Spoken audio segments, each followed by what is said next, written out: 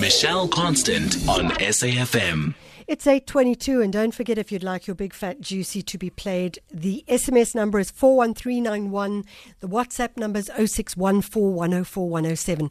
You know, we get a lot of requests, and sometimes we can't always do the story or the song that you choose. So we will keep trying to get as many of them out as possible, but you're welcome to keep sending them in as well. The song that's going to make your day. It's a grey, misty day here in Johannesburg, and I could think of a couple of songs that would make my day for that as well. So there's a documentary, actually a fabulous documentary. It's called Waiting, the Story of Petrus Nooi, and it captures the life and work of an artist who is a sculptor from Makhaza in Khayelitsha in the Western Cape. And Petrus Nooi does this incredible work with concrete sculptures, and many of them are so similar to the sculptures from the Owl House in the Eastern Cape. So it's a wonderful tradition that seems to be growing and growing. Thomas DALAIS is the director and executive producer of Waiting, and we have him on the line. Thomas, thank you so much for joining us. Thank you for having me. It's a pleasure to be on. Thomas, tell us how you came to the story of Petrus Nooi. Well, it wasn't actually myself who found it. I was on the hunt for a story, but my girlfriend was dropping someone off in the area where Petrus works and has a keen eye for art and design, and then called me in hysterics saying, "You have to see this place. It's this amazing wonderland of sculptures." And the next day I was there and met Petrus, and the story just kept unfolding. As I met his associates, Ayanda, and seeing more and more of his work, I was just amazed by it, and decided I had to make him a little story to try and bring him some more attention. And it just evolved from there. It was never meant to be a long documentary or something like this, but it just evolved, and here we are.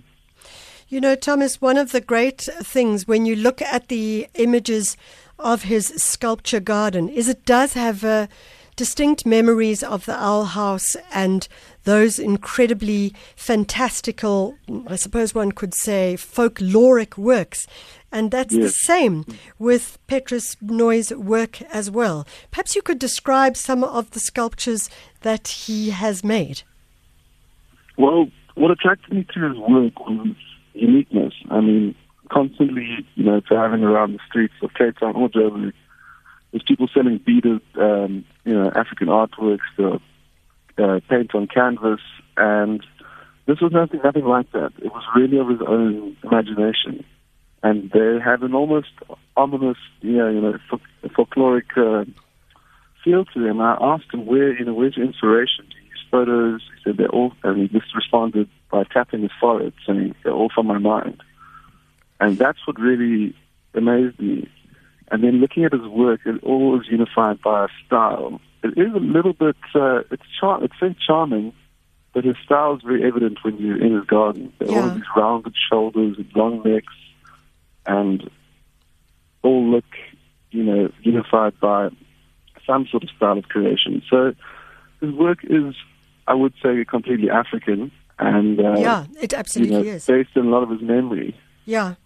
So what happens for him? How does he get his product out there? I mean, the difficult thing about being an artist is that if you can't market your work, you can't get it out there and you can't sell it. So is he selling simply with people driving by? I'm trying to remember in the documentary if I saw anything of that. Or is he having to try and market it in other ways as well? Well, when it comes to marketing, the long and short of it is he doesn't. And that was kind of my reason for wanting to help him. He sits there and makes sculptures every day, tirelessly. He doesn't want to do anything else.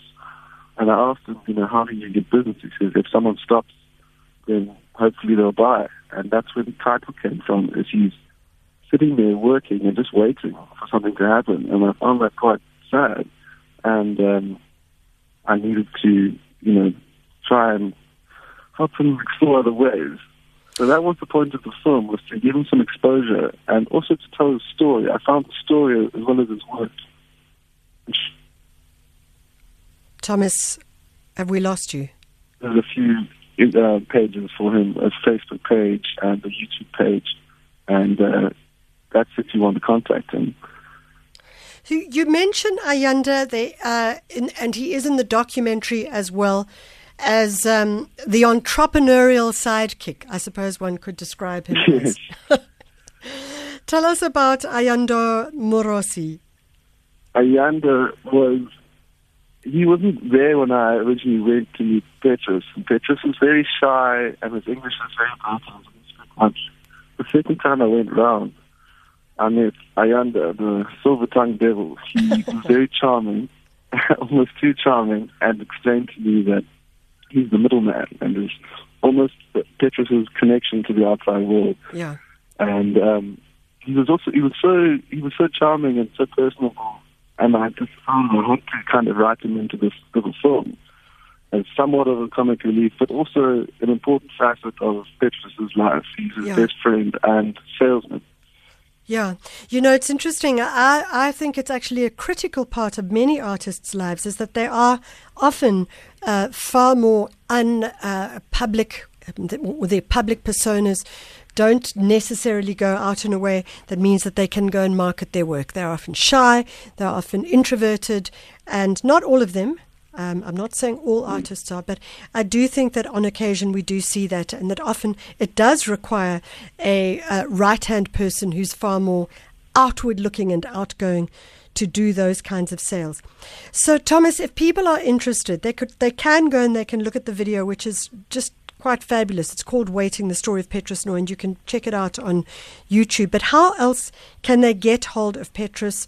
Where, if they decide to drive, say you're in the Western Cape right now and you say, okay, fine, I want to go to that sculpture garden. How do they get to it? What are the directions? So the directions, his settlement is named Makhaza. It's on the edge of Khayelitsha.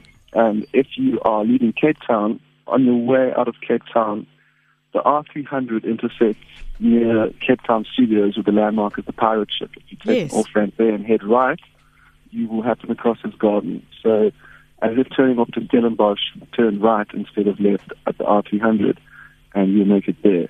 So if that doesn't work, if you type in Makhaza, the edge of Makhaza, he will be there. And you can't miss him if you drive past. It is the only sculpture garden in the township you'll ever see, and it's wonderful. And I really suggest seeing it in person, as the film doesn't do all the art justice. You have to explore the wonderland of the place, and every tile is perfectly laid, and there's a lot more work to be seen than the film can actually capture. And I would urge people, if you are going to Stellenbosch, maybe you're going to do some domestic tourism, you're going to go and spend the day in Stellenbosch, why don't you, as Thomas says, take a right instead of left by the pirate ship on the road to Stellenbosch, and just go and look at the garden. It's right there, and will certainly be a great viewing and very valuable for Petrus Nooi and his sculptures. Yes. The documentary is called Waiting, the Story of Petrus Nooi. Thomas DeLay, thank you so much for joining us. May I just add where to find his, there's a Facebook page called Petrus the Sculptor. The YouTube page is also named Petrus the Sculptor, if you'd like with his work and get more concrete directions. Excuse the pun. Yes, pun intended. That's the story of Petrus Nooi. Petrus the Sculptor is the person to look for on Facebook and also on YouTube. We've been chatting to Thomas DeLaiis, who's the director and executive producer of the small documentary. It's 8:30. Don't forget, after Zai Zai, we have Nico, our petrol head. The 52-week challenge is continuing.